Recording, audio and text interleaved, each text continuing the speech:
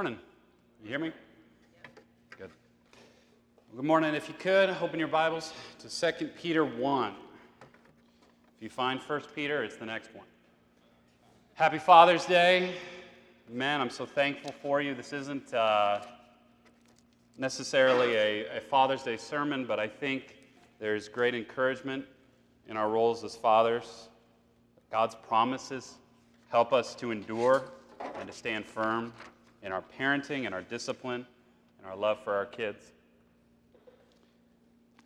We're going to be studying 2 Peter 1 through 11, which contain both a magnificent declaration of God's work in us as well as our need to grow in godliness. And I wanted to preach on this passage for two reasons. The first is just it's magnificent. It's one of those passages that just stops you in your tracks, and we'll see that here in a second. And the second reason is that it provides a very clear explanation of the connection between God's work in us and our need to grow in godliness. And this is a tricky thing, right? Because we don't want to be legalistic, works-based, right? Like the Pharisees or the Catholics. We know that our works do not save us. We're saved by grace alone, through faith alone, in Christ alone. On the other hand, we don't want to fall into the trap that so many do in our modern age where we say, well, we're saved by grace alone, so our works don't matter, right? And that leads to lawlessness, and it leads to faithlessness, because we're going to see in the passage today that there is no life in Christ without holiness. So we're going to read 2 Peter 1 through 11 together, and then we're going to pray and dive into it. So why don't you read with me? 2 Peter 1 through 11. This is the word of the Lord. Simon Peter, a servant and apostle of Jesus Christ, to those who have obtained a faith of equal standing with ours by the righteousness of our God and Savior, Jesus Christ. May grace and peace be multiplied to you in the knowledge of God and of Jesus our Lord. His divine power has granted to us all things that pertain to life and godliness through the knowledge of Him who called us to His own glory and excellence, by which He has granted to us His precious and very great promises, so that through them you may become partakers of the divine nature, having escaped from the corruption that is in the world because of sinful desire. For this very reason, make every effort to supplement your faith with virtue, and virtue with knowledge, and knowledge with self-control, and self-control with steadfastness, and steadfastness with godliness, and godliness with brotherly affection, and brotherly affection with love. For if these qualities are yours and are increasing, they keep you from being ineffective or unfruitful in the knowledge of our Lord Jesus Christ. For whoever lacks these qualities is so nearsighted that he is blind, having forgotten that he was cleansed from his former sins. Therefore, brothers, be all the more diligent to confirm your calling and election. For if you practice these qualities, you will never fall. For in this way there will be richly provided for you an entrance into the eternal kingdom of our Lord and Savior, Jesus Christ. Let's pray.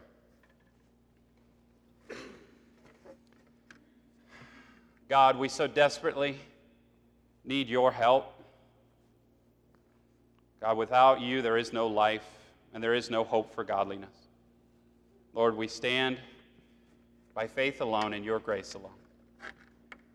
Lord, your promises have divine power to help us to press on in the faith, to fight against the tide of sin and wickedness in this world. God, there is no help apart from you. Bless us in this time, God. May we strive for greater godliness, knowing that the work is already finished, that you have already won the victory, and that we stand on your divine power. God, may you get all the glory as we strive forward in godliness. It's in your Son's name we pray. Amen. Amen. So as we begin the epistle here, notice that Simon identifies himself as a servant and apostle of Christ Jesus. And I love that he uses the title of servant first, right? This is Peter. Right? He has great authority as an apostle, but he identifies himself as a servant first, right? He doesn't flaunt that authority. And notice his address, too. Right? Those who have attained a faith of equal standing. with ours by the righteousness of our God and Savior Jesus Christ. Right, there's a sweet humility and love in this. Right? This is very different than the Peter of the Gospels who's fighting with the other disciples about who's the greatest. Right? Not anymore. Peter has authority, but he writes as a servant. And he emphasizes the equality of his faith with ours, with theirs. Because Peter's faith, Paul's faith, Martin Luther's faith, John Calvin's, any giant of the faith, their faith is of equal standing to ours because we all obtain our faith, as he says here, by the righteousness of our God and Savior Jesus Christ. The foundation of our faith is the righteousness of God, not our own. And there's no reason for boasting. Now take a look at verse 2, which is his benediction, because it gets to the heart of what Peter wants for those he's writing to. Notice it says, "May grace and peace be multiplied to you in the knowledge of God and of Jesus our Lord." And we know this is important to Peter because if you flip over a page, he says it again at the end. He says at the last verse of the epistle, "Grow in the grace and knowledge of our Lord and Savior, Jesus Christ." So his heart, for those he's writing to, is to grow in the grace of God, that peace would be multiplied to them. Right? And I long for that for you, that you would grow in grace and that peace would be multiplied in you. The method, then, of how God's grace and peace is multiplied is very important. Right? Notice what he says. He says, "in the knowledge of God and of Jesus our Lord." And this is the core of Peter's message here in the opening passage. Right? The means by which grace flows from Almighty God to us is by the knowledge of God and of Jesus our Lord. If you want to enjoy God's grace and peace in this world, you must grow in your knowledge of God. And it is so critical that God's grace be multiplied in your life and through you and beyond to your family, to your church, to the world. Seek and strive to know the Lord, to know his word, not just for knowledge's sake, but that God's grace and peace may be multiplied to you. Because as we're about to see, God's grace is power for life and godliness. Now take a look at verse 3, and I would highly encourage you to read this 2, 3, 4 times, maybe even memorize it, because there's such a sweet, sweet promise here. Verse 3, "His divine power," God's divine power, "has granted to us all things that pertain to life and godliness, through the knowledge of him who called us to his own glory and excellence." His divine power has granted to us all things that pertain to life and godliness through the knowledge of him who called us to his own glory and excellence. We're going to look at 3 things in verse 3. Okay. First, our goal. Our goal is life and godliness. Secondly, our source. Right? God's divine power is the source of this life and godliness. And lastly, our means, how God's divine power produces in us life and godliness. So first is our goal. Right? Our goal is life and godliness. And life here is not just physical life, although that is, of course, a blessing of God's divine power. However, Peter refers to spiritual life here. Life in Christ as a result of God's saving grace. God gives us life through Christ's resurrection, and we have hope in eternal life to come. This life, though, you'll notice, is inextricably connected to godliness. There's no eternal life without godliness. Our goal in life is not simply to get to heaven. We do not seek merely to escape death and the fires of hell. Our goal is to bear fruit in keeping with repentance. There is no excuse, and there's no permission to live an unchanged, unrepentant life and hope for anything other than eternal death. Life and godliness are inseparable, and life and godliness are our goal as believers. So our goal is life and godliness. So what's our source? Our source is there at the beginning of the text. His divine power has granted us all things that pertain to life and godliness. Now, I'm not an expert on the ancient Greek, but I did some research, and you know what the word all means in the original Greek? It means all. all things pertaining to life and godliness. It's one reason why I find the verse very helpful, because it's incredibly humbling, right? If all things pertaining to life and godliness come as a result of God's power, right, and I'm doing my math right, that means I add nothing. I always liked, I heard this somewhere, Jonathan Edwards supposedly said it, right? The only thing you contribute to your salvation is the sin which makes it necessary. This doesn't mean you're passive in your Christian walk. We'll talk more about that in a second, right? Paul commands us to work out our salvation with fear and trembling. For it is God who works in you. It is clear that we would never be godly or attain eternal life if we do not rely entirely on divine power. Now, this is incredibly important, right? Christianity isn't a set of doctrines to be accepted. Mere intellectual belief in Christ will save no one. It is the divine power that grants life and cultivates godliness within. Romans 8:14 says, all who are led by the Spirit of God are sons of God.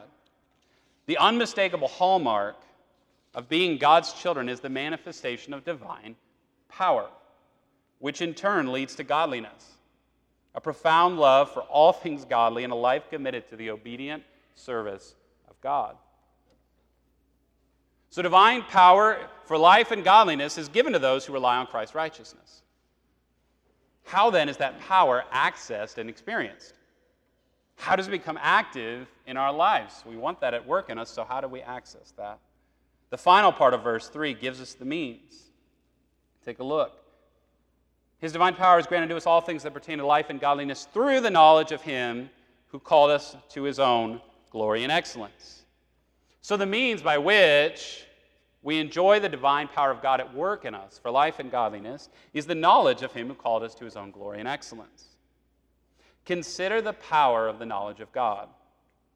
It is the revelation of Jesus Christ as Savior and God, the knowledge that our sin is wicked and evil and deserving of utmost judgment, but that God himself sent his Son to die in our place, after which he rose again on the third day so that we might have eternal life. Right? It is this divinely given knowledge by which God's divine power gives us all things needed for life. Through that power, we have life in Christ. This is why Jesus says in John 17, this is eternal life, that they may know you, the only true God, and Jesus Christ whom you have sent. God reveals himself to us that we might know him.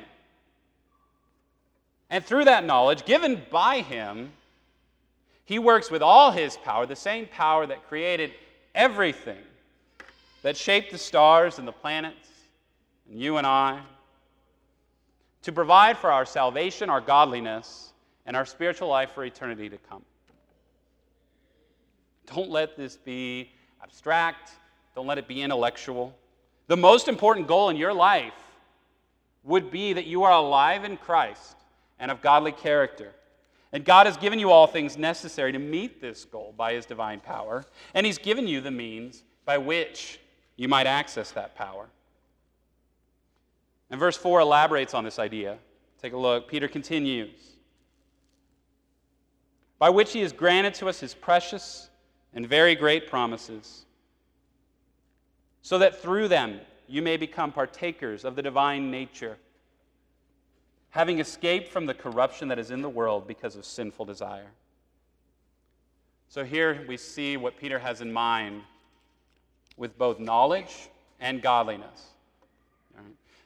Clearly in verse 4, the knowledge that leads to God's divine power at work is the knowledge of his precious and very great promises. Our knowledge of God's promises provides the means by which God's power flows for our life and godliness. And then the second part of verse 4 tells us the end result of God's power at work within us. And again, don't read this lightly. This is astounding. Peter tells us that through God's power, two things, right? Positive and negative.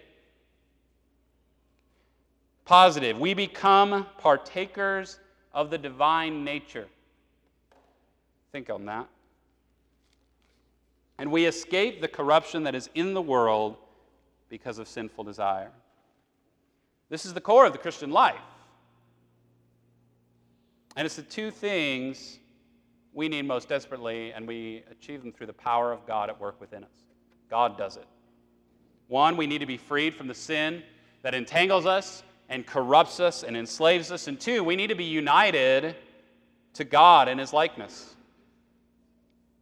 And God teaches here what we so desperately need to know, that this liberation from sin and likeness to God come by knowing and trusting His precious and very great promises. Now, this is a precious reminder of what God has done for us, but it's also a very practical application in your day-to-day life. Right? Studying the Scriptures, striving to know God's Word isn't just about knowledge. It's not just about winning Bible trivia. Knowledge of God's precious and very great promises is divine power. When Pastor Joel asks us, like he did last week, to call out the promises of God during worship, he's not interviewing for future elders. Right? He's doing this because the promises of God are the means by which we become the partakers of the divine nature. How we put off the old self, which belongs to your former manner of life and is corrupt through deceitful desires, as Paul says. And how you put on the new self, created after the likeness of God in true righteousness and holiness. When God makes you a new creation in Christ Jesus, He grants you the right to partake in His very nature, in true righteousness and holiness. So very practically, we ought to treasure God's promises. Right? Take one or two of them in your mind, fix them in there, hold them before you throughout your day. Meditate on these precious and very great promises and let God work through them in divine power to cast off the sin that so easily entangles and pursue godliness without compromise. Notice in the last part of verse 4 that corruption is in the world because of sinful desire. So the battle is for our desires. And this, isn't it what Satan did? Right? He held out his own perverted promises. Take this fruit and eat it, and you'll be like God, knowing good and evil. The false promises of Satan and of sin always promise our happiness and fulfillment. And if you lie to your boss, if you take out your anger on your kids, if you divorce your spouse, if you indulge those lustful fantasies, if you cheat on your taxes, if you avoid sharing the gospel with your loved ones for the sake of your own comfort, if you reject God's law for the sake of conformity with a wicked world, you'll be happy. You'll be fulfilled. And sin will always win that battle unless we have the eternal might of God's promises always before us, spurring us on to righteousness with divine power. If we are not armed with God's promises, ready to stand against all the perversions of sinful desire, we will be utterly vulnerable to temptation. However, when we continually fix our gaze upon the promises of God, we invite the presence of His divine power. Through this divine power, we are able to break free from the clutches of corruption and undergo a transformative process that aligns us with the very image of His Son. It is crucial to nurture a deep love for God's promises, as revealed in His Word, never ceasing to hold them in our hearts. They ought to be a treasure before us, drawing us away from the path of sin and towards Christ's likeness. So, our ultimate aim is life and godliness. The strength to become godly comes from divine power, and the bridge between our goal of godliness and God's divine power is knowing and trusting in the promises of God. Verses 5 to 11 then deal with our response. Right? God's divine power has given us everything needed for life and godliness. And then the first 7 words of verse 5.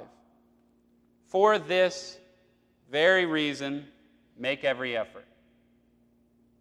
Okay? For this reason tells us that everything to follow is because of what we just read, verses 3 and 4. Right? Because God's divine power is at work in us for life and godliness through our knowledge of His promises. For this reason, make every effort. And this is it's the paradox at the heart of the Christian life, right? God has already made every effort and has made you godly. So make every effort to be godly. We work for greater godliness because God has already worked for our godliness and has granted us all things pertaining to it. All right, I already said it, but I'll say it again. Philippians 2, work out your own salvation with fear and trembling, for it is God who works in you, both to will and to work for his good pleasure. Never reverse the order. Never say, I will work out my salvation with fear and trembling so that God will work in me. All right, that's a different gospel. That's no gospel at all. It's exactly what Galatians warns against, that Pastor Joel and Esteban have been preaching through. It's works-based righteousness. It is no righteousness at all. It's the difference between a husband doubting his wife's love and striving to earn it, and a husband certain of his wife's love, resting in that, and making every effort to live in a manner worthy of that love. God is for us with divine power. Of that we can be confident. So in assurance of that power, strive not to live unworthily of that love. Verses 5 and 7 then tell us how we ought to live. Take a look. For this very reason, make every effort to supplement your faith with virtue, and virtue with knowledge, and knowledge with self-control, self-control with steadfastness, patience, and steadfastness with godliness, godliness with brotherly affection, and brotherly affection with love. Right? So we see 8 qualities beginning with faith, ending with love. Right? Faith is the foundation of our Christian walk, and our faith ultimately overflows in love to one another and to the world as a whole. Okay, I don't think, though, that this is some overly prescriptive, do this, and then this, and then this, and then this, some way of growing. Okay, there's obviously some overlap. We know that love is patient, right? So they are in many ways connected with each other. But the point is not to give some timeline, right? You've got knowledge, so better grow in self-control now. Rather, Peter's goal seems to be urging his audience onward and forward, right? Because true Christians never stop pursuing growth in grace. And the goal is emphasized in verse 8. Right? If these qualities are yours and are increasing, it's a call to a holy dissatisfaction with our current level of godliness and a desire to press on to grow in Christ-likeness. Scripture makes it clear in this passage throughout the Bible that standing still is not enough. If you are in the dangerous waters of this sinful world and you think you can just float, you will drown. You've got to swim. You must press on to be conformed to the image of Jesus Christ. And so this is Peter's message here. This is his advocation. As you have obtained faith in Christ by his grace, good. Now strive to advance in virtue. And as you stand in that, do not be satisfied, but seek to increase your knowledge of God's will. And as you stand in that, do not be satisfied, but be eager to increase your self-control, your mastery of your passions. And as you stand in that, don't be satisfied, but cultivate every form of patience and steadfast devotion. And in that, let love to God grow. And in that, work to deepen your affection with other believers. And in it, and through it all, grow in love to all men. Right? This is Peter's message. Keep going. Make every effort. And work out your salvation with fear and trembling, all while never forgetting that it is God who works in you. Verse 8 makes it clear.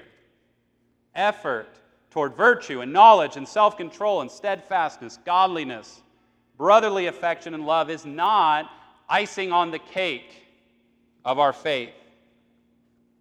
Peter writes, if these qualities are yours and are increasing, they keep you from being ineffective or unfruitful in the knowledge of our Lord Jesus Christ. It's a clear promise. God will keep you from being ineffective and unfruitful. But it's also a clear warning, right? Remember Peter's benediction that grace and peace would be multiplied to them through the knowledge of Jesus Christ. But here we see the opposite, ineffective, unfruitful in the knowledge of Christ, which tells us that there's a very real danger, a very real possibility of possessing the intellectual knowledge of Christ, of making a start in the Christian life, but to become so barren and indifferent and drift away from true knowledge of God into destruction. Peter writes later in this letter, he says, if after they've escaped the defilements of the world through the knowledge of our Lord and Savior Jesus Christ, they are again entangled in them and overpowered, the last state has become worse for them than the first. If the knowledge of God's glorious promises does not spur us on to make every effort to grow, then we will be barren and fruitless and drift to our destruction. Now, back maybe 6-7 years ago, my mother-in-law showed up at our door one day with like a dozen plants. This wasn't that unusual for her to just show up with random things. And she was working at Circle K, and I forget the exact details, but some customer showed up with these plants and didn't want them. Somehow she got them. And I don't remember why, but she told us that the customer had said that they were fruit bushes. Okay, well, we couldn't tell. Terry and I don't know anything about gardening, and so in short order, she had planted them, right? She dug holes, put soil in them, mulch, and they were growing. And as time passed, they began to die off for one reason or another.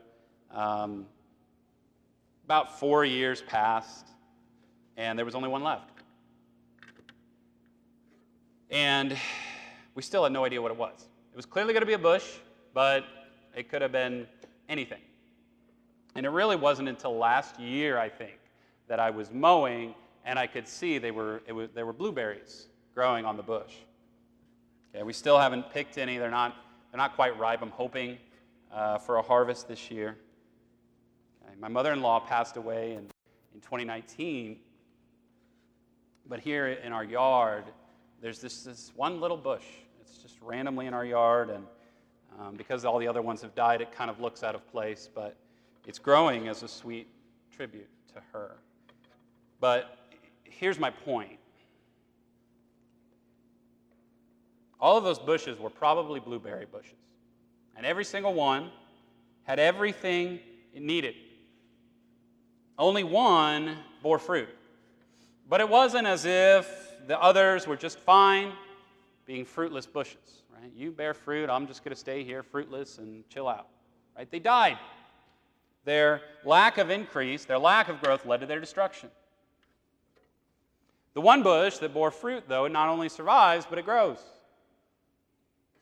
And will, I hope, lead to increasing abundance, because I really like blueberry muffins. Pressing on in fruitful faith is essential to our partaking of the divine nature and escaping from the corruption in the world due to sinful desire. And verse 9 describes what has happened to the person who's not pressing forward in Christ's qualities.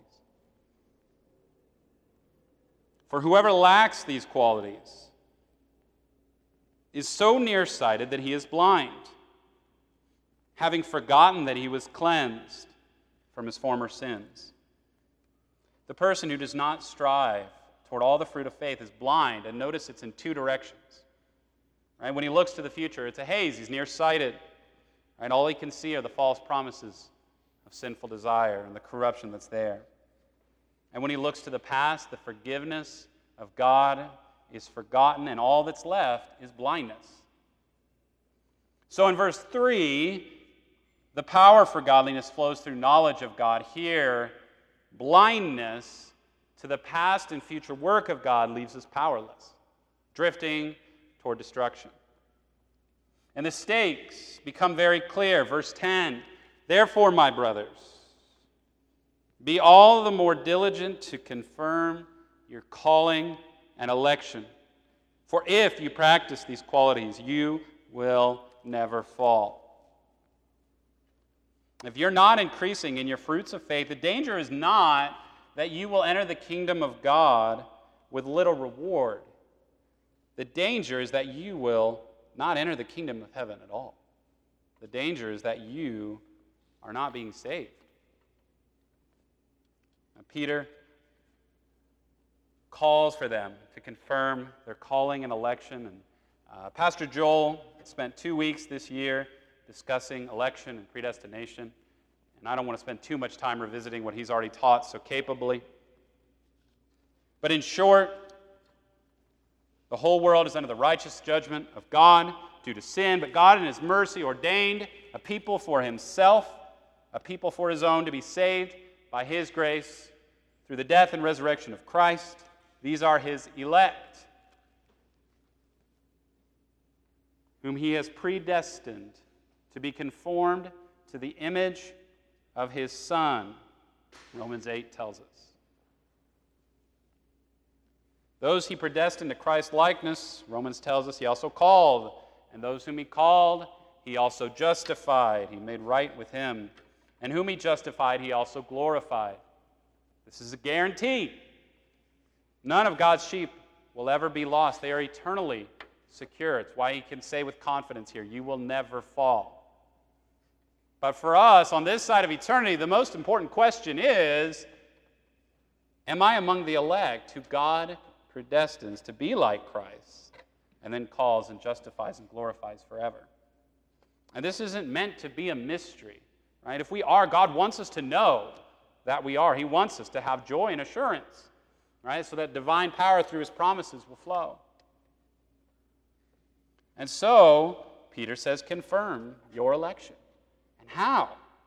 By standing in your faith, making every effort to grow in virtue and knowledge and self-control, patience, godliness, brotherly affection, and love. The confirmation of your election is your progress in sanctification, your growth in Christ's likeness. And we know that these efforts are not in vain because God has given us all things needed for life and godliness through the knowledge of his precious and very great promises. And notice how he concludes this section. If you practice these qualities, if you're growing in Christ's likeness, if you're pursuing with every effort sanctification, you will never fall. For in this way there will be richly provided for you an entrance into the eternal kingdom of our Lord and Savior Jesus Christ. Right? Virtue, knowledge, self-control, steadfastness, godliness, brotherly affection, love. These aren't your ticket to heaven. They're not the means of entering into the kingdom of heaven. Notice it says provided for you. We do nothing to earn it. However, they are the evidence that our trust is in God's promises, and it's true. And they are the confirmation of our call and election. Now, some of you will hear this, you'll hear Peter's words, and you'll say, because of your own conscience, because of the consciousness of your own sin, you're going to hear that, you're going to begin to think, right, I'm not growing in these Christ-like qualities like I should. Maybe God hasn't even saved me. Right? Our sin can be so discouraging, our own lack of Christ-likeness. And Satan loves to use our sin to encourage despair and greater sin. So if you consider your own fruitfulness and question your salvation, I want to give you 3 assurances quickly. Right? First and foremost, I would encourage you to remember God's promises. For we know from this passage that divine power flows through them. 1 John 2:25 makes it clear. This is the promise that he has made us, eternal life. Jesus says in John 10, my sheep hear my voice, and I know them, and they follow me. I give them eternal life, and they will never perish, and no one will snatch them out of my hand. My Father, who has given them to me, is greater than all, and no one is able to snatch them out of my Father's hand. God's promise is clear. He is faithful to save to the uttermost those who trust in him. So trust in God's divine promises. Second, remember that Peter's call here is not to be at a certain measure of godliness, but rather to press on and keep striving. Again, never confuse the order of God's work and our own. As Paul says, we press on to make holiness our own. Why? Because Christ Jesus has made us his own. Okay, there will be seasons in your life where you see a lot of fruit in your spiritual walk, and there will be seasons where you feel stuck in the same sins you've dealt with your entire life. And in both of those seasons, never forget that Christ Jesus has made you his own, that you are his prized possession.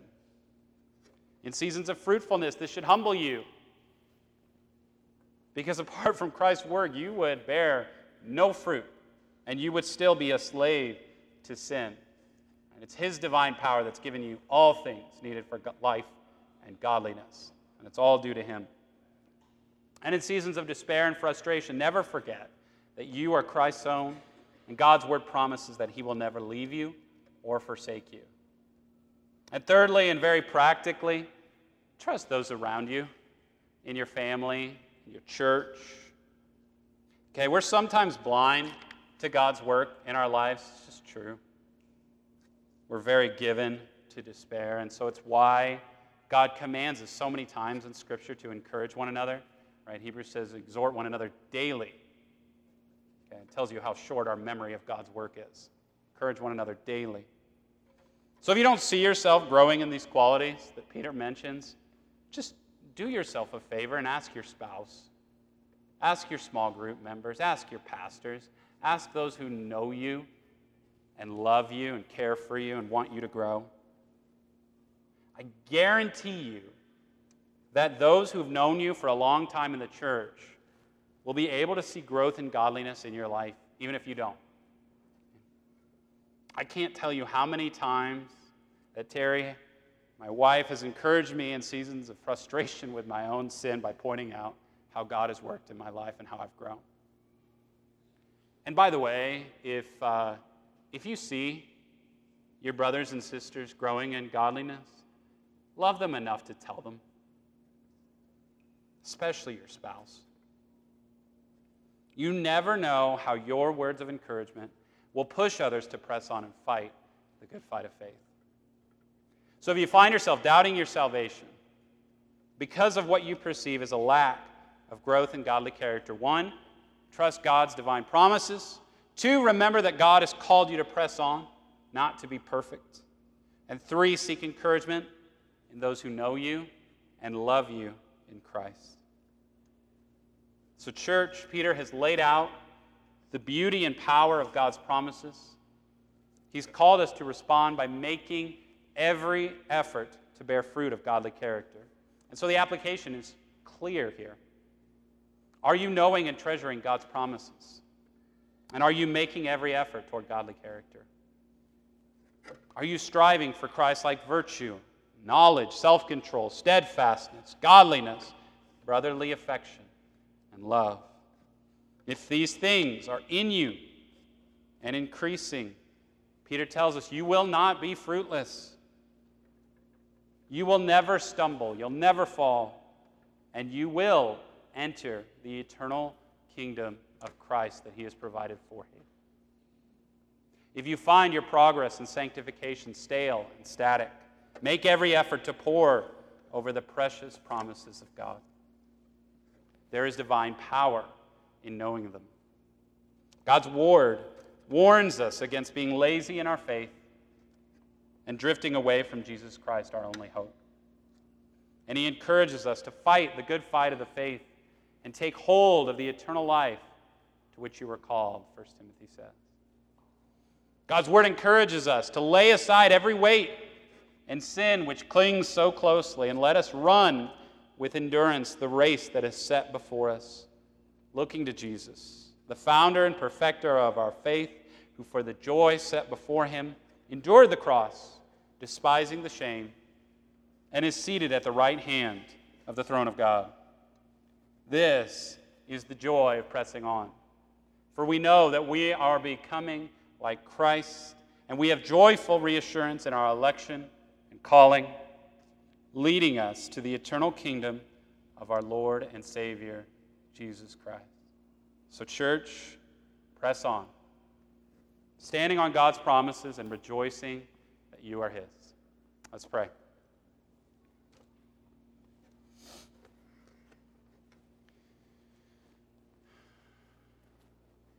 God, if we had to stand on our own might, our own righteousness, our own virtue, we would fail every time. If we made every effort without your promises, we would fail every time. By our own works, we are never saved. And so, God, help us to trust in your precious and very great promises. You promise to be with us. You promise to give us all things we need for life and godliness. You promise never to abandon us, but to return, to judge the wicked and preserve the righteous. Our hope is in you and you alone, Lord. May we treasure your promises. May we treasure your word. May we grow in godliness through trusting and knowing your promises. We thank you, God, for them. We thank you for your word. It's in Jesus' name we pray. Amen.